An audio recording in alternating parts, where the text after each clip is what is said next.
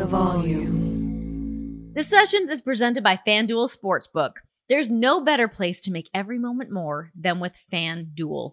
They're America's #1 sportsbook for a reason, y'all. It's so easy to use. It's safe and secure. That's one of the main things for me. I don't want any BS. I love that there's no BS with FanDuel. Plus, you get your winnings fast. Now winnings are delivered in as quick as 2 hours. Plus, it's super fun to combine multiple bets from the same game into a same game parlay. It's awesome. So if you are new, just download the FanDuel Sportsbook app to get started now. Sign up with the promo code Renee, that's RENEE, so that they know that I sent you. Disclaimer, 21 plus and present in Arizona, Colorado, Connecticut, Iowa, Illinois, Indiana, Louisiana, Michigan, New Jersey, New York, Pennsylvania, Tennessee, Virginia, Wyoming, or West Virginia. Gambling problem? Call 1-800-NEXT-STEP. Or text NEXT STEP to 53342 in Arizona, 1-888-789-7777, or visit ccpg.org/chat for Connecticut, 1-800-GAMBLER, or visit fanduel.com/RG for Colorado, Iowa, Indiana, Illinois, New Jersey, Pennsylvania, and Virginia, 1-877-770-STOP for Louisiana, 1-800-270-7117 for confidential help in Michigan, 1-877-8-HOPE-NY, or text HOPE-NY for New York. Tennessee Redline, 1-800-889-9789, and 1-800-522-4700 for Wyoming. Visit www.1800gambler.net for West Virginia. Hey guys, welcome to The Sessions. How is everybody doing on this fine day? Hopefully everyone is great. I am good. I'm feeling good. I'm looking good. I'm just kidding. That part's not true. I'm hanging on by a thread, but that's okay. Listen, it's fine because this is an audio format, so it's fine. Actually, speaking of that, subscribe to my YouTube because it's not just an audio format.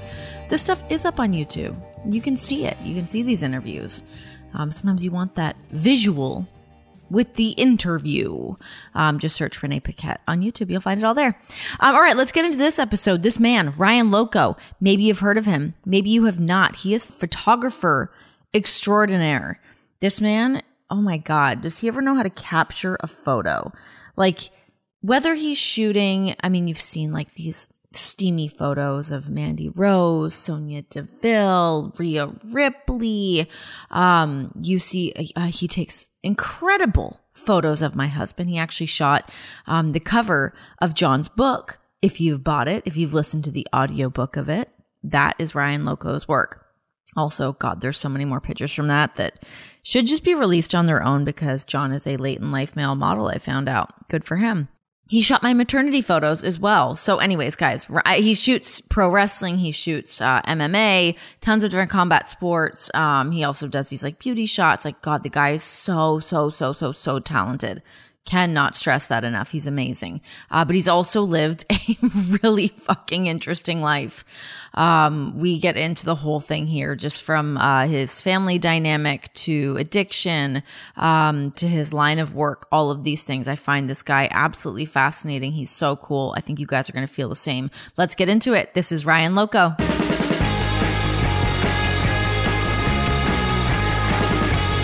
Do you like Fig Newtons? That's actually my wife's fig of choice. They're so good. I feel like I've like abandoned all protein at this point. I'm on like a strict carb diet. It's going really well. Carbs are the best. Oh my God, I love carbs.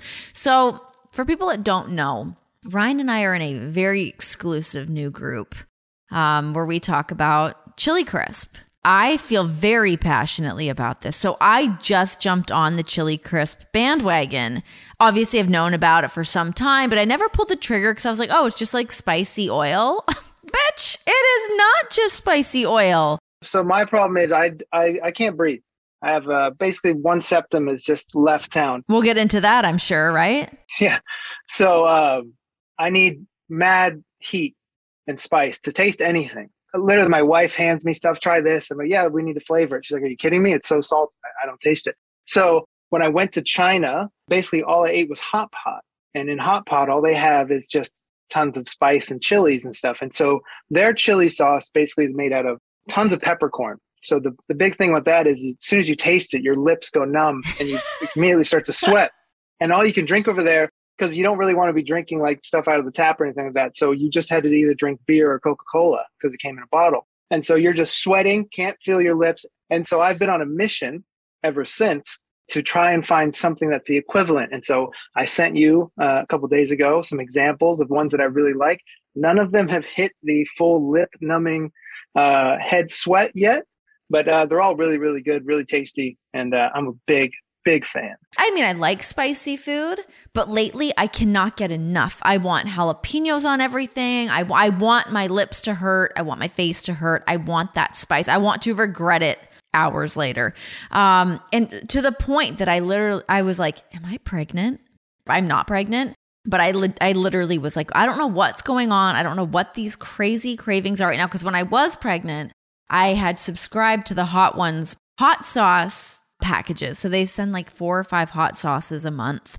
To the point that it got ridiculous. I had way too many hot sauces in the house, and there was like a dill pickle one, and I was just having that. So, God, I love spicy food. Now I don't want this Fig Newton. My tip for hot sauces is either make your own, or you have to go buy the cheapest one. Any hot sauce that's $3.99, no good. If you can find a good Mexican hot sauce that's like 79 cents, that's the jam. Interesting. Okay. You know what? I like to apply that to all sorts of things of like, you don't always have to get the expensive thing. Let's not be duped by the expensive things. Let's just like lean into, Old Faithfuls that come through. That's what we need. I think a lot of times with that stuff, they try to like show off, and it's like, oh, look, I have a $19 hot sauce. And it's like, there's a bodega right here, a little corner store. I can get something for 78 cents that will knock your socks off. I want my socks knocked. As we get older, like we lose our taste buds. Really? Yeah, our taste buds change. And so that's why we start to like, wow, I never liked this as a kid.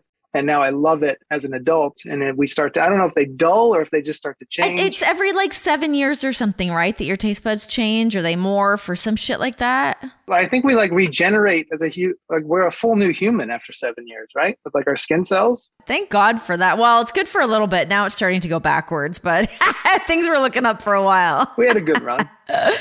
We had a really good run. Okay, so you have taken some of my favorite photos. God, what an art form. There's so many different things that we can get into with this, but you've photographed so many different combat sports, from obviously professional wrestling, MMA, boxing. Like, you've done so much. What drew you into taking photos of that? Well, it started because I actually did not ever want to be a photographer. Ever. Really? Yeah, I had no desire whatsoever. I started doing small, like little films on a camera. Like, I wanted to be a documentary filmmaker. I wanted to travel the world, live out of a backpack, and just be poor the rest of my life, but creating like little movies and stuff. What a romantic idea. Right? Now you're rich. I found a very smart, successful woman, and I just didn't let her go. Latched on. Get those talons in there. You're with me, Toots. But I had friends that were photographers that would always try to like show me stuff. Like, hey, let me show you how to use your camera to take pictures. And I'd be like, dude, leave me alone. Never going to happen. I don't want to take photos ever. And when I would be on these gigs with some of the MMA fighters, I would be bored. There's only so much filming you can do. So all right, I'll take some photos just for the heck of it, just to practice for fun. It's never going to happen.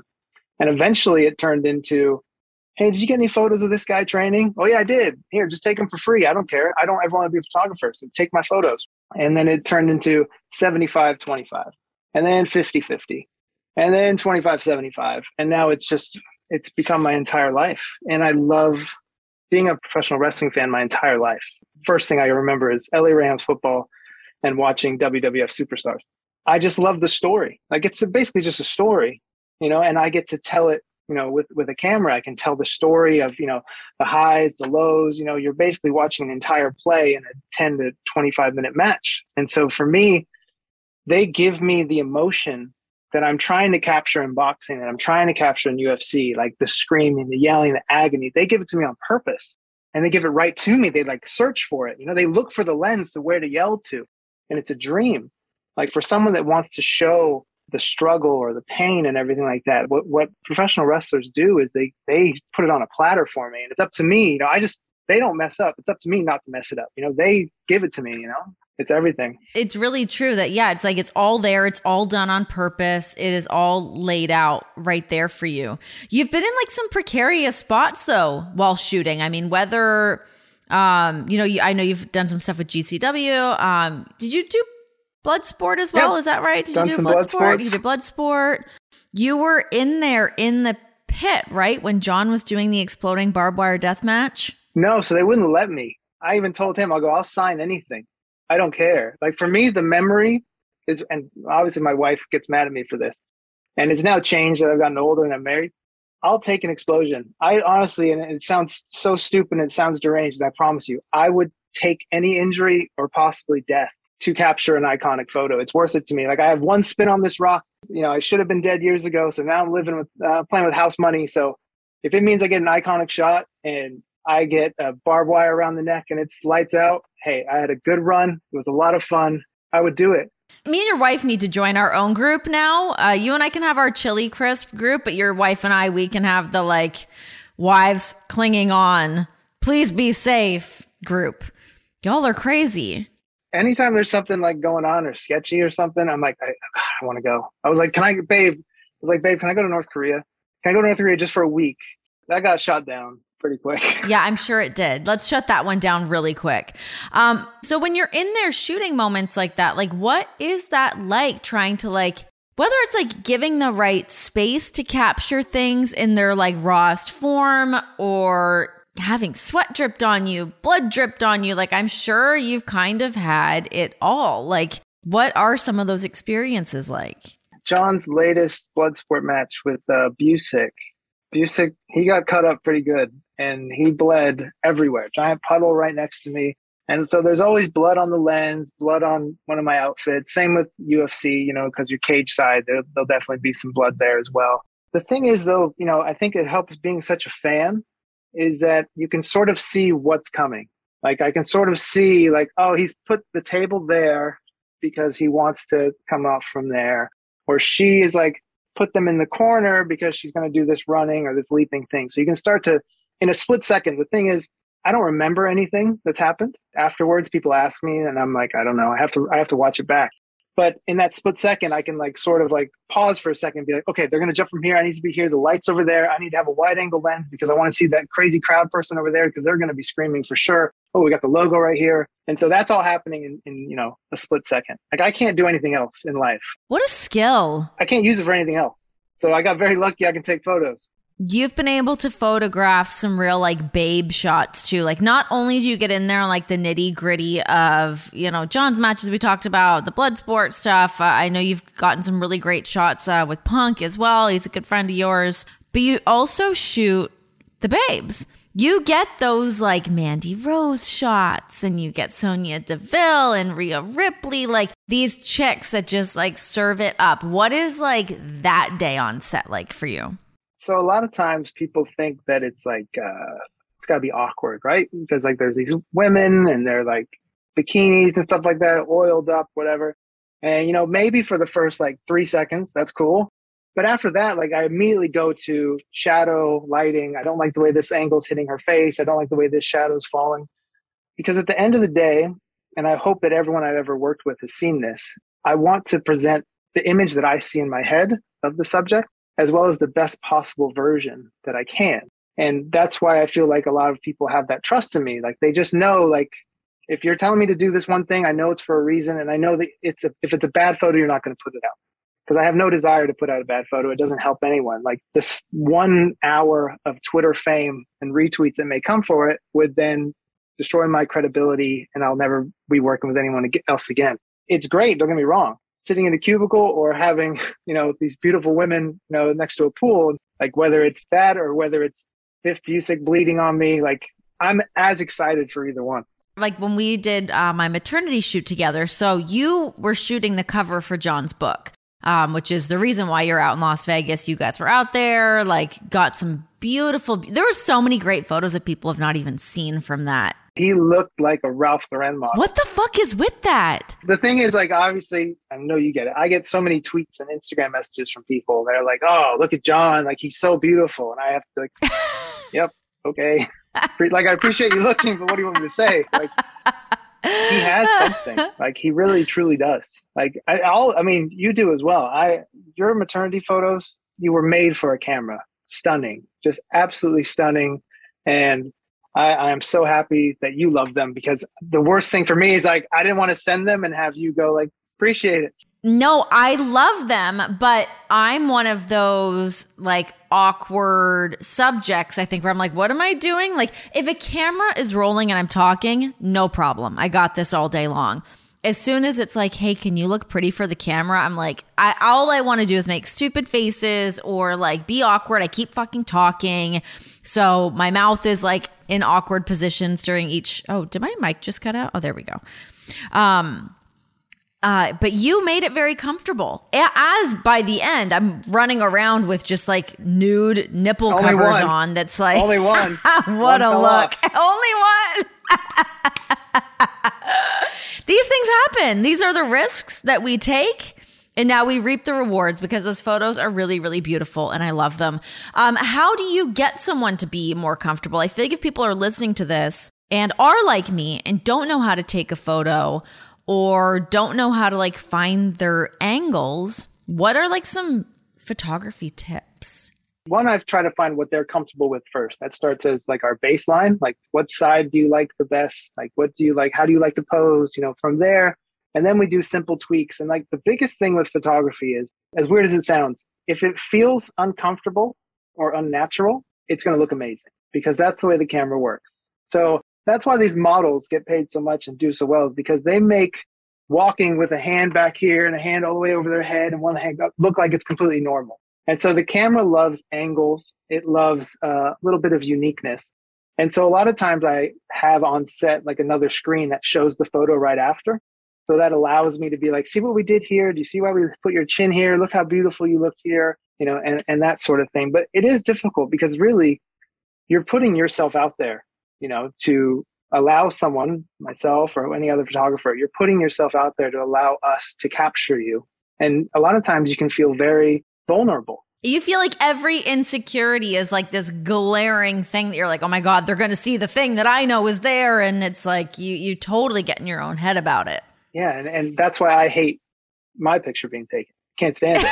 Like you give me a camera and you can give me in a room full of 100,000 people, I'm comfortable. Take away the camera and I'm miserable. I just want to be home. I want to be on my couch. I don't want anyone to take my picture. I don't want to do anything. Like I feel so just uneasy. So I completely understand how someone can feel that way. But really, it's just a matter of having a relationship with the photographer or your makeup artist, your stylist, and realizing that you're all there for one common goal, and that is to make you, the subject, look as beautiful and as wonderful as possible. And a lot of times people just don't have that connection with their photographer or with their crew. And when you don't have that, you start to fear, just like, are they going to let this photo get out? Or, why did they take that photo? Did they take that photo because I have a dumb face and they're going to like leak it to their friends and stuff like that?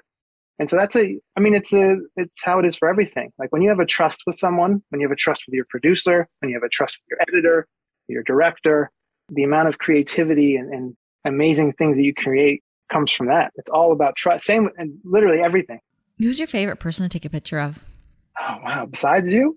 Besides me, obviously. I mean, I've got to be up there. Honestly, and I'm not saying this because you made the smart decision, or he made the smart decision to marry you. Yeah, there you go. Get that phrasing right, Ryan. No, John's fantastic. You know what it is? He's got a timeless look. Like he literally looks like he could have been in the 1930s. He could have been in the 50s. He could have been in the 70s, and he could be in now. And so all the photos of him basically, don't have a time period. You can look at them, and he also has such a way of emoting and showing, stuff, whether it's through movement or his face, little things, little squint, anything like that. He's got that rebel to him. It's like as if you were being able to hang out with James Dean. I think that John is someone who, has a close group of people around him. And while he's very, charming when he needs to be, he's very closed off. It's not what I want to say, but you know what I'm saying. I find it interesting because the photos that you take of him are always so like, it makes you look at him and you're like, oh my God, look at this man. Like, holy shit. And I know that it can't always be easy to try to draw that out of him because when he's not wrestling and doing the thing that he loves to do, he can be difficult as fuck. It's like trying to get him to do the thing and to like participate, especially to like have his photo taken, which I know is like, I don't, what does he think? Is like soul's being captured? I don't know what's going on. He hates it. So the first day I ever met him was in Indianapolis for GCW. And he just has this presence, especially backstage, of not that he's mean or rude or anything, but it's like, I'm not going to bug him. He just doesn't look like he wants to be bothered. Comes in with his big jacket on, I'm like, I'm just going to leave him alone. And so I was like, I got to get portraits of everyone that's wrestling on the Bloodsport card. So I go up to him and I'm like, hey, can I grab you for a minute? Once you have time. Once you have time, I'm not trying to bother you, sir. Whenever you got a second. And he just is a nod, yeah.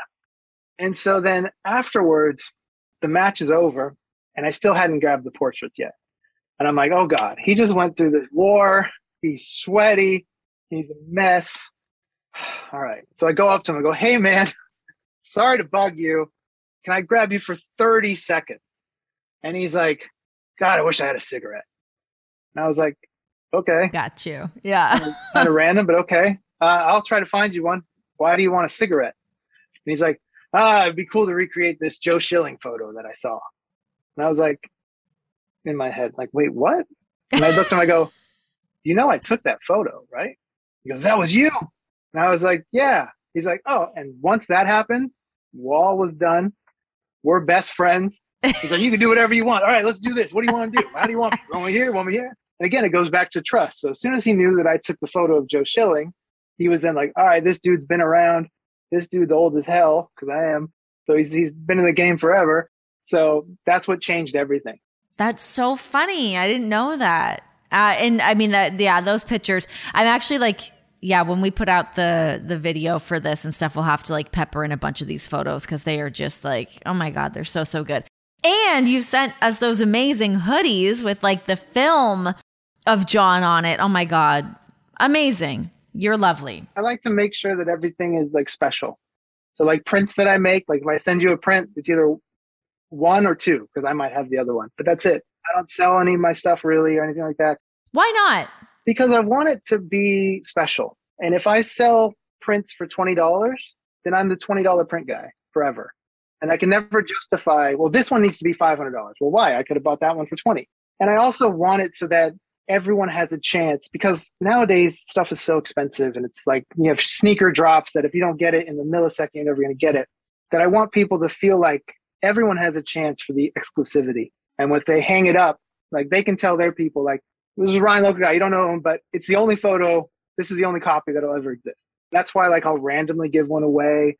You might like literally if someone asks me and it's just the right day, I'll just go, cool, what's your address? And I'll send it to you. You don't have to pay me. You don't have to give me or donate to a dog shelter. But as much as my wife hates it because she wants to retire, I just want everyone to feel like they have a chance to have something really special. If you think my work is special, which means the world to me, then I'm all for it.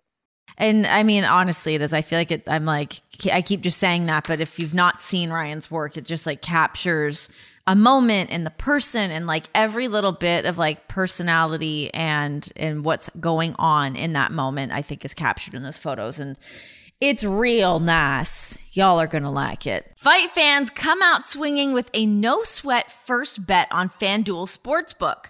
Right now, new customers get up to $1,000 back in free bets if your first bet doesn't win. Just sign up with the promo code Renee. Bet on who will win, knockouts, when the fight will end, and so much more. So guys, if you haven't tried FanDuel, now is the perfect time to give it a shot. Join now with promo code Renee to get a no sweat first bet. That's up to $1,000 back in free bets if your first bet doesn't win, exclusively on the FanDuel Sportsbook app. Disclaimer, 21 in select states. First online, real money wager only. Refund issued as non-withdrawable free bets that expire 14 days after receipt. Restrictions apply. See terms at sportsbook.fanduel.com. Gambling problem? Call 1-800-GAMBLER or visit fanduel.com/RG for Colorado, Iowa, Michigan, New Jersey, Pennsylvania, Illinois, and Virginia.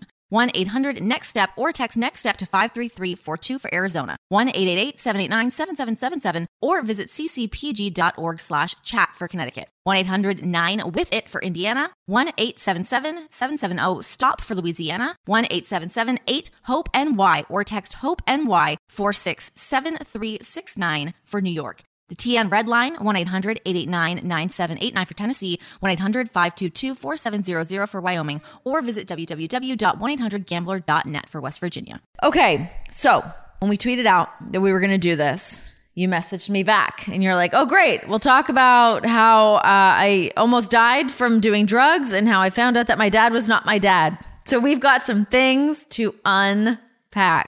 So you and I have never really spoken about this with the addiction issues that you've had and that you've been through. Where did that start and how did you end up on the other side of things? I mean, you said you're playing with house money at this point. Growing up, my father, who I would later find out was not my father, he was an alcoholic. And basically his entire side of his family, dealt with alcohol issues or drug issues the whole time. And so I swore as a little kid, never going to drink. Not going to happen. And so I went till I was 21, never had a drink. I would have parties at my house in high school and never drink, even though everyone else was wasted. Because I was like, no, I'm just not going to do it. And then you turn 21, start hanging out at bars. I'm like, I can have a drink. Right? Who cares? And the thing is with alcohol was never my issue, ever. Like I could stop alcohol anytime. I could have one drink, not drink the rest of the night. I could have 30 drinks, whatever. But what happens is, because of the way I am, I'm then like, well, what's the next thing I can do, right? And so moved out and got a place with a couple people. Again, none of this was anyone's fault. Like I'm an adult. I decided that I wanted to try it. I decided I wanted to do it, etc. So then like cocaine comes out.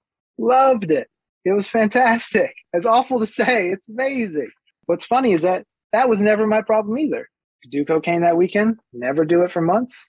Do it all day, not touch it again, no issue. But what happened was living in San Diego, it was right next to the Mexican border. And so a friend of mine was like, yo, do you want to go to Tijuana to get beers? I was like, well, that seems pretty stupid. Like we have beers here. But if you want to drive the 45 minutes to an hour, okay, why do we have to go there? Well, I know a guy who works at the bar and he can get us OxyContin, the pills. And I was like, okay. It's like, so all you do is you take half and you feel great all day. Sign me up. Did you really just say that? I take half of this and that's it. I don't have to take multiple throughout the day. No, just half and you're good. So we go down there, get our beers, buy some pills, come back, take half, feel like $1 billion. Well, why don't we do that the next weekend then? This was easy. Why don't we do this the next weekend? Then it's now you got to take a whole pill because the half pill doesn't work anymore. And then eventually it's like, did you know if you snort it, it's actually better than if you swallow it?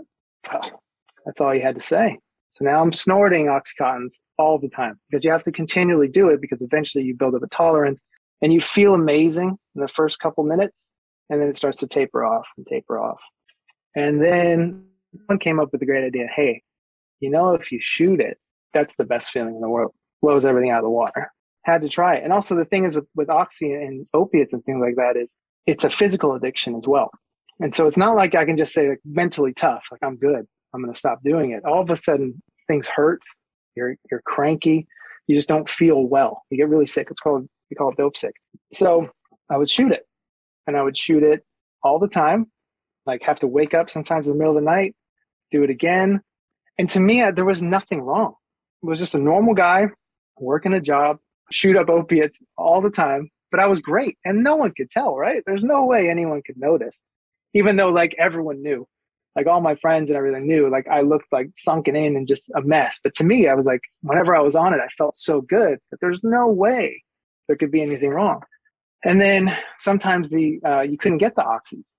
And so we would then go to heroin because it was easy to get. It was cheap. And there I am in like a bathroom shooting up heroin because I needed it. It was the only way to function. And it made total sense. That's the worst part is it makes total sense in the moment and you can't see yourself as anything wrong. And in your head, you're like, well, I'll just stop. Like I'll do this, maybe get through another week and then I'll be done. Right. And then like there were times where I would be in Mexico in like abandoned like warehouses or restaurants or whatever buildings were near there because you'd buy it from one spot, but then you'd have to go somewhere else to do it. Obviously you can't be doing it right there. So we're like in like an abandoned bathroom doing it. This is just how life is. And, yeah, it's like shocking to think. Like I look at myself now, it's shocking to think I felt like this was the right thing. And I remember my girlfriend at the time, she was like, you need to stop. Like you have to stop doing this.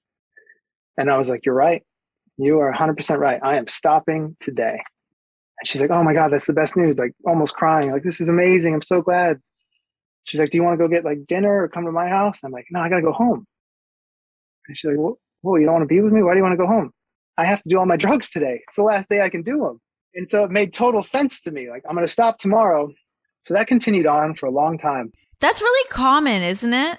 When people think that they're like about to stop and they like go like on a real bender. Oh yeah, because it's the last day. We got to celebrate, and then I'll never have those cravings ever again, of course, if I just stop. And so this continued on.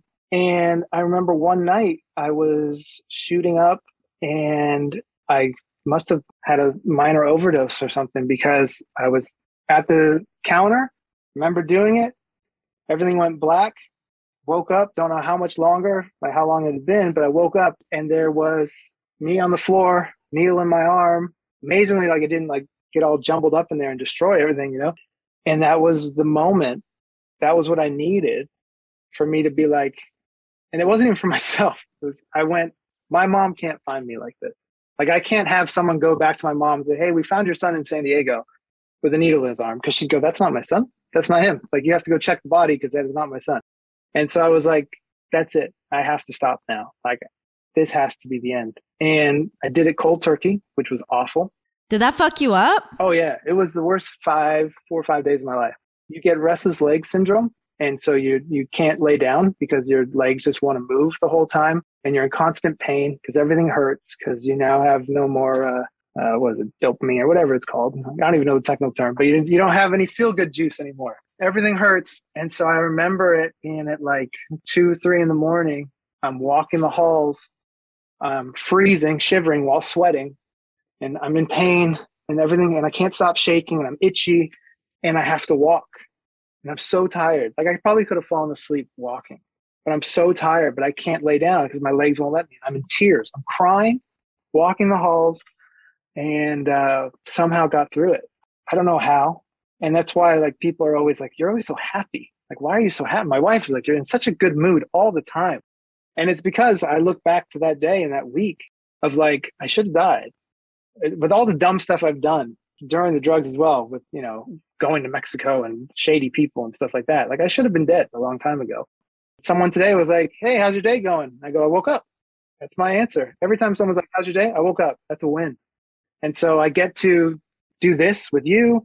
I get to wake up and see my wife, I get to see my dog. I get to take photos for a living. Like people pay me. And it's like, makes no fucking sense. It's crazy though, like how stuff like that works in the sense of like how you were saying, like, yeah, of course I did. Of course this happened. And then on to the next. And then this thing leads to this thing. And none of it seems like it's weird at the time.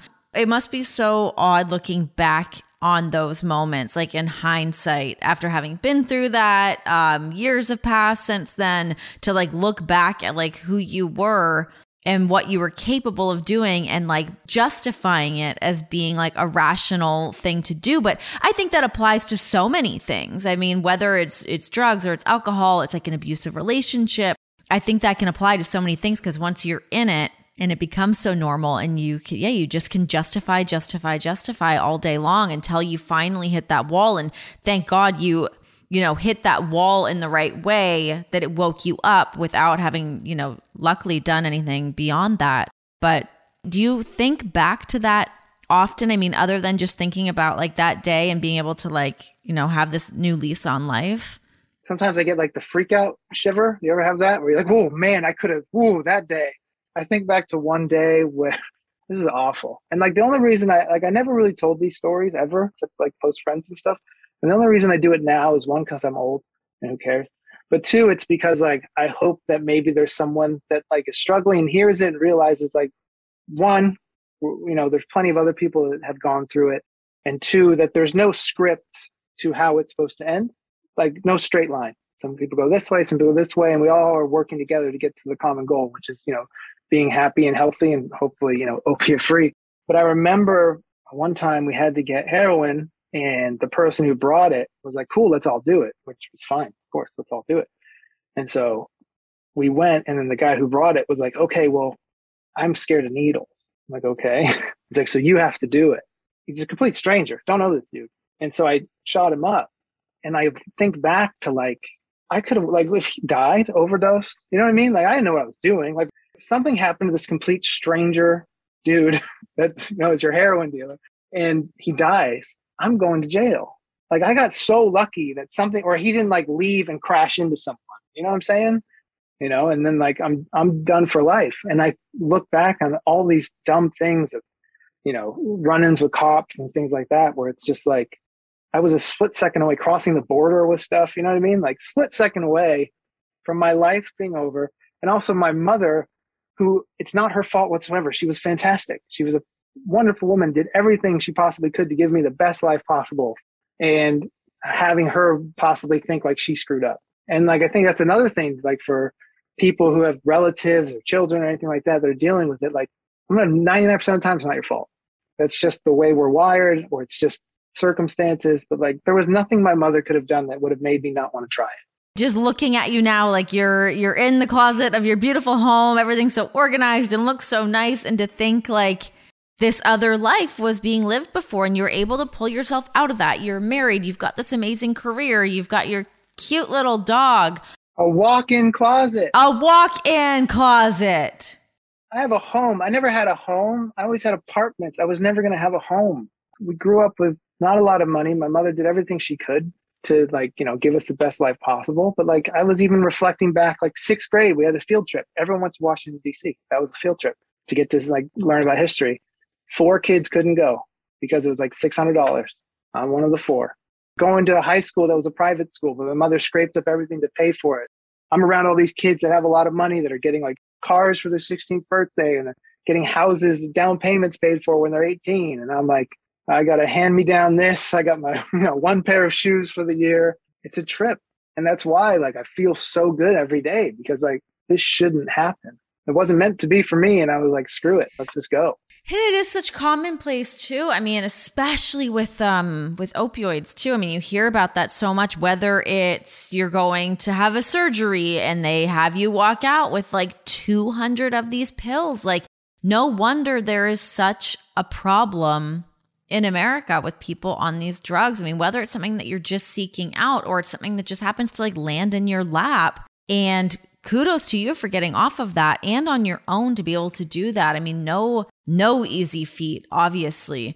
I can't even imagine. My wife will tell you, I'm a Taurus. I am stubborn. I am a stubborn idiot. So if you say I can't do it, fine, I'm going to do it. I'm going to be crying in the hallway. What was it like beyond those 4 to 5 days of getting it out of your system? Was it something that did last much longer than that?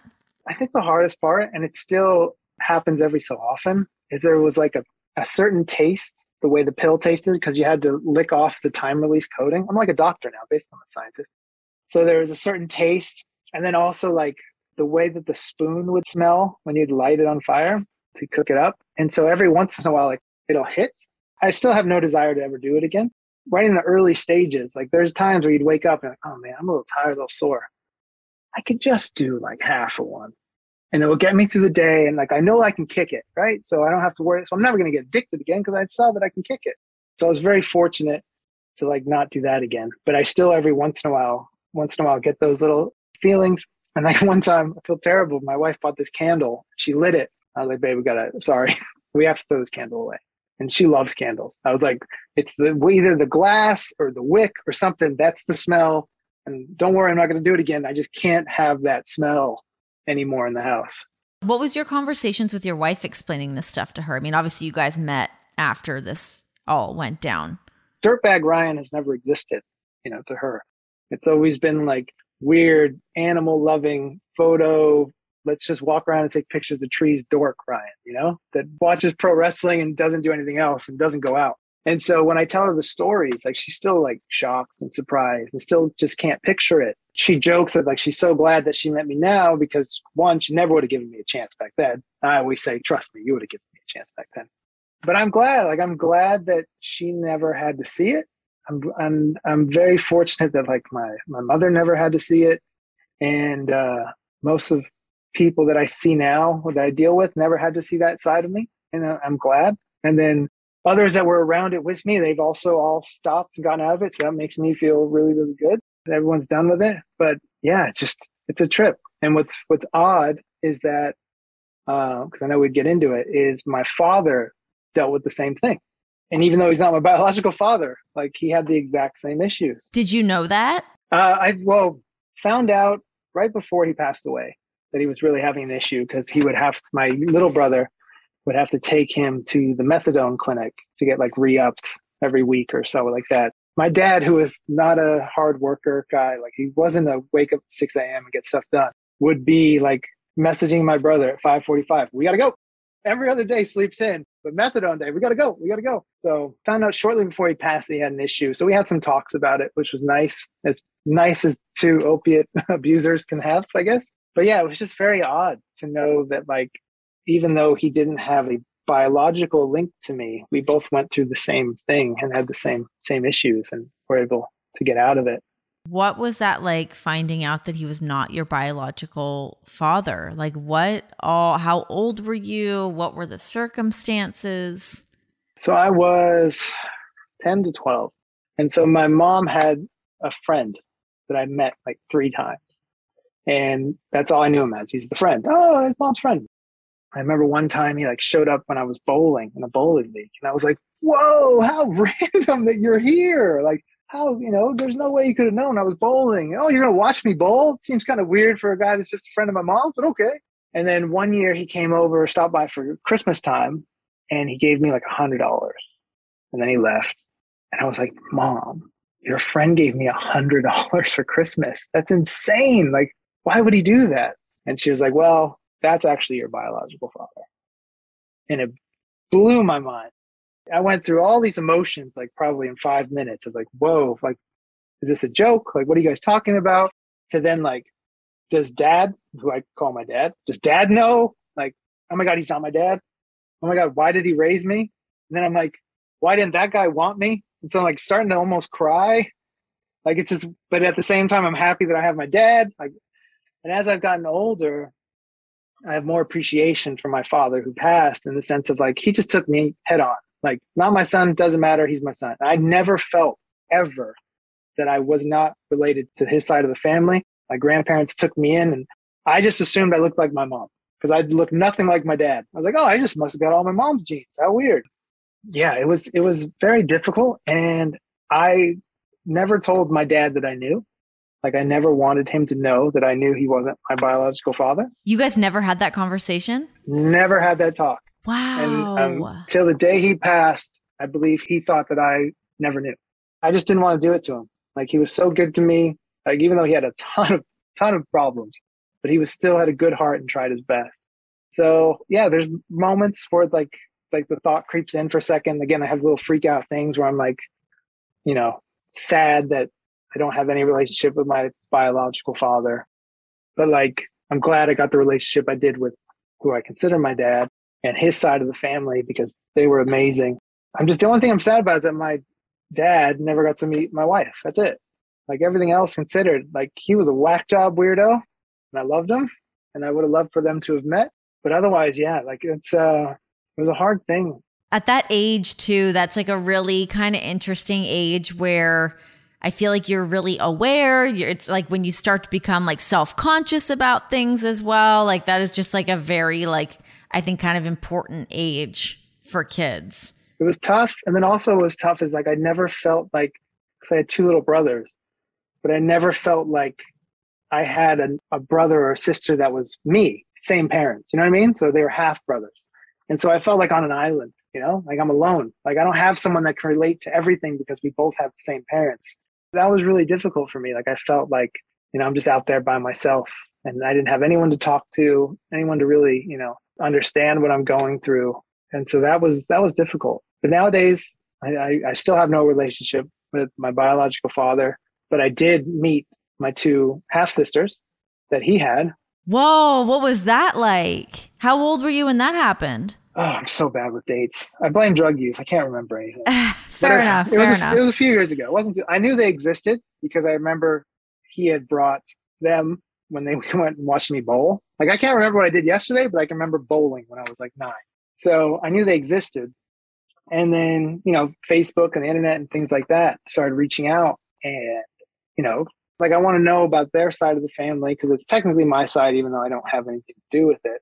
Yeah, it's trippy to see because they have like photos of my dad when he was younger, and it's like looking in a mirror. Like, my wife freaks out. And then also one of my sisters has become a photographer herself, which is kind of crazy how like the genes lined up. She's a photographer as well. And so we still regularly talk, plans to bring them out here so they can stay at the house and hang out. Gosh, life is fucking weird, man. Like life is it can be so messy and complicated, but then there's like, obviously there's so much great that comes out of it as well. Like, these like weird things that people go through make them that person. It makes you this, this interesting person that's lived this life and walked in these shoes. And now, here you are with this like amazing success story for a kid that it could not have gone that way. Like I always find those stories to be so fascinating and so interesting. But I also think so many people can relate to all of those things, whether it's being an addict, whether you've got, a mixed family, things like that. So many people go through those things. And I think, like you were saying, it can feel so isolating during those times. But I think as you talk about it more and talk to other people and realizing that other people have been through that. But yeah, life is fucking trippy, man. That's one of the reasons why I did want to talk about this, is just because, growing up, I didn't have anywhere to look or turn to or hear, but like, it's a way to get out there and for other people to like maybe take something where they can relate to and also realize like, we're all fucked up. Like all of us, like we all have our unique situation. So I'm not saying that your problem isn't your problem, but more like there's always someone that can relate to you.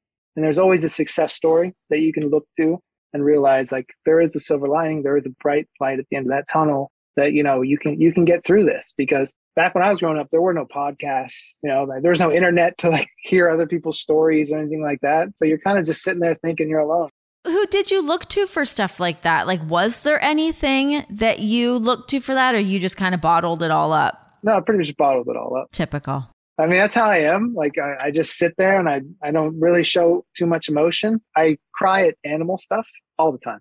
That's it. People I don't cry about. They're like, oh, I can't watch this. Like, all these people are murdered. Who cares? Oh, this little puppy got hit by, kicked in the leg. Can't watch. You know what? I used to be like that more too, but now having a daughter, everything makes me like, everyone says that, but it really is crazy. When you have like your own flesh and blood, you're like, oh my God, something bad could possibly ever happen to this kid. I can't even imagine it. Like it makes my whole body like twitch, the idea of like anything happening to her. But yeah, now when I watch things like people, I'm like, oh my God, that kid has a mom, or that person has a mom and a daughter and a sister, like all of these things that it's like this domino effect kind of kicks in. But it used to not be like that. I think had I grown up now, or had the internet and everything been around back then and hearing people's stories, I probably would have found someone to talk to, like a therapist or something. At the time, it was more just like, I'm tough. I'll deal with it. I'm going to figure it out. And that's just the way it goes. I think there's such a fear, especially from guys or people who want to be tough in general, of like, I can't show weakness. I can't be vulnerable. And the other thing is too, especially like telling drug stories and stuff, is like, so afraid of you going, I thought Ryan was cool, but now he's just a drug addict. You know what I mean? Like there's that fear of like, oh yeah, Ryan's nice, but now we can't ever have him over for dinner. Like he might steal. Well, that's just because I can't cook you good vegan food. You could try. I could try. I was going to make you vegan food when you were at our house, and then I can't remember why we didn't cook anything. What happened was we finished, and then everyone was kind of quiet. So I was like, I think it's my cue to like get the hell out of their house. Like now I would just like sit on your couch. Like, what are we doing? What are we doing? What are we At having? the time, the relationship was still new. So I was like, I don't want to be the guy that's like creepy weirdo. Like he took the photos and then he just hung out. Like go home. Like we want to relax. Now knowing John Moore, I would have been like, yo, John, what are we doing? Yeah. Where are we going? 100%. Wear your one pair of jeans and let's go. So funny.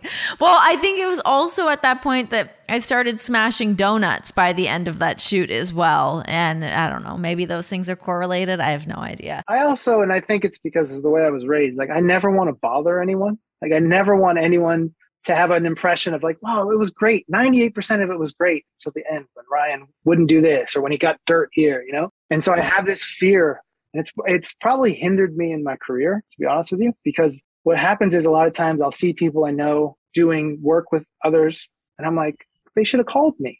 On the flip side, I should have reached out and said, hey, do you want to do some cool stuff?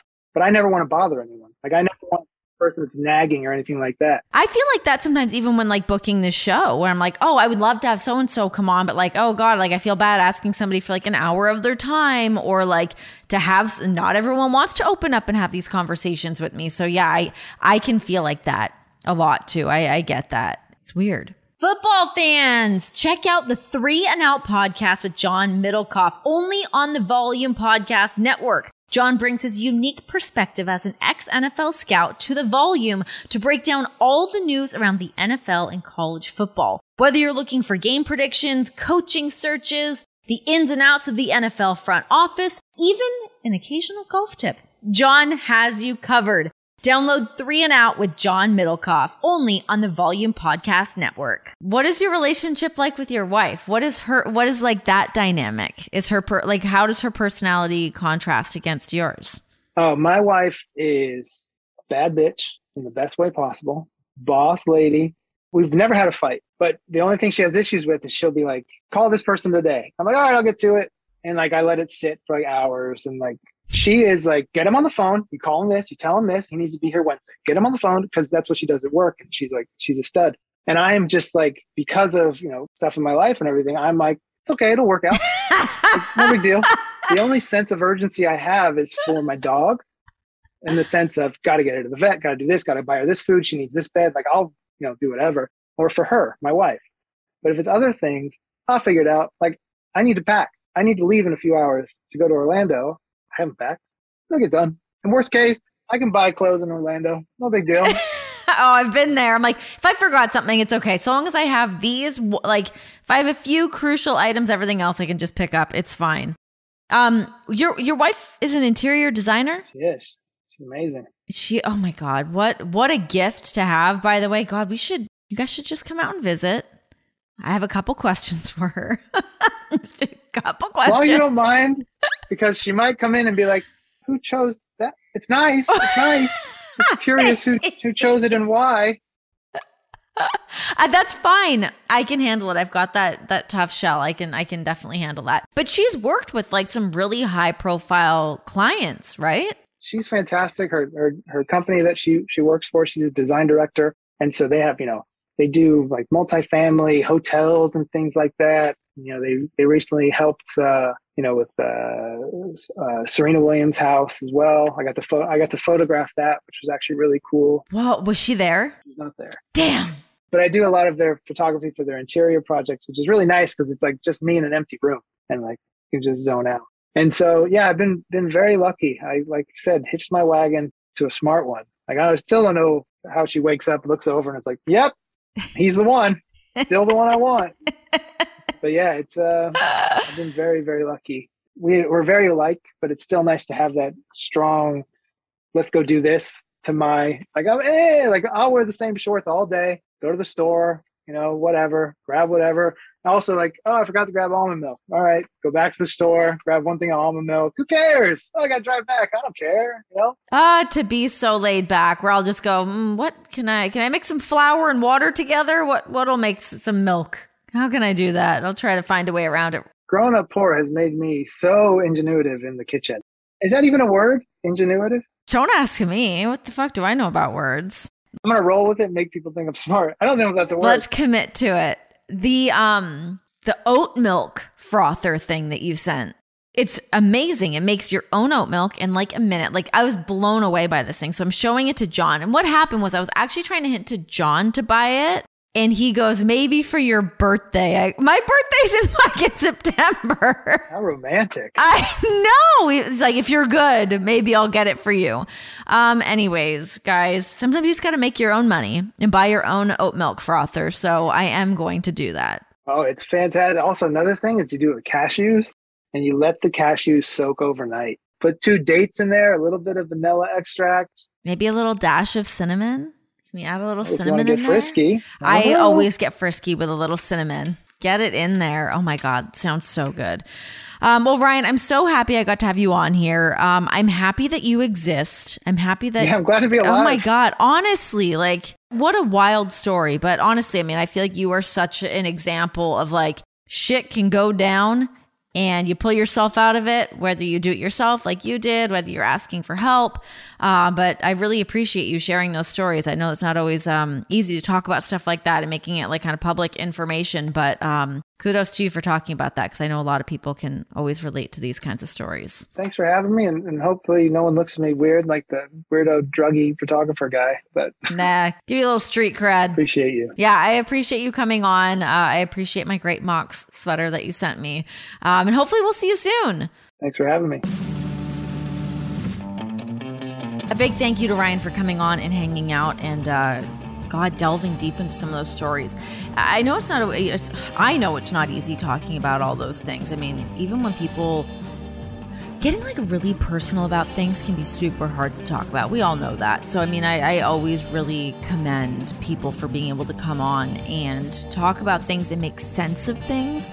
I find I have a really hard time of kind of like making sense of things, or I feel like I talk in circles when I talk about things that are really important and, personal to me. I feel like I start to let that guard down and then it instantly pops right back up. So it's really difficult. So kudos to Ryan for being able to come on and talk about all those things, as well as, you know, so many other guests that have come on here and have been able to be vulnerable and stay on track while talking about the things that they're talking about.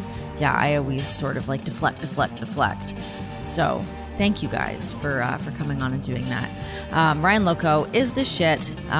Definitely check him out. Follow him on Instagram, Twitter, all of those things. Not only does he take amazing photographs, he's pretty funny on Twitter too. So check him out. Hope you guys enjoyed this. I will catch you guys on the next episode of The Sessions.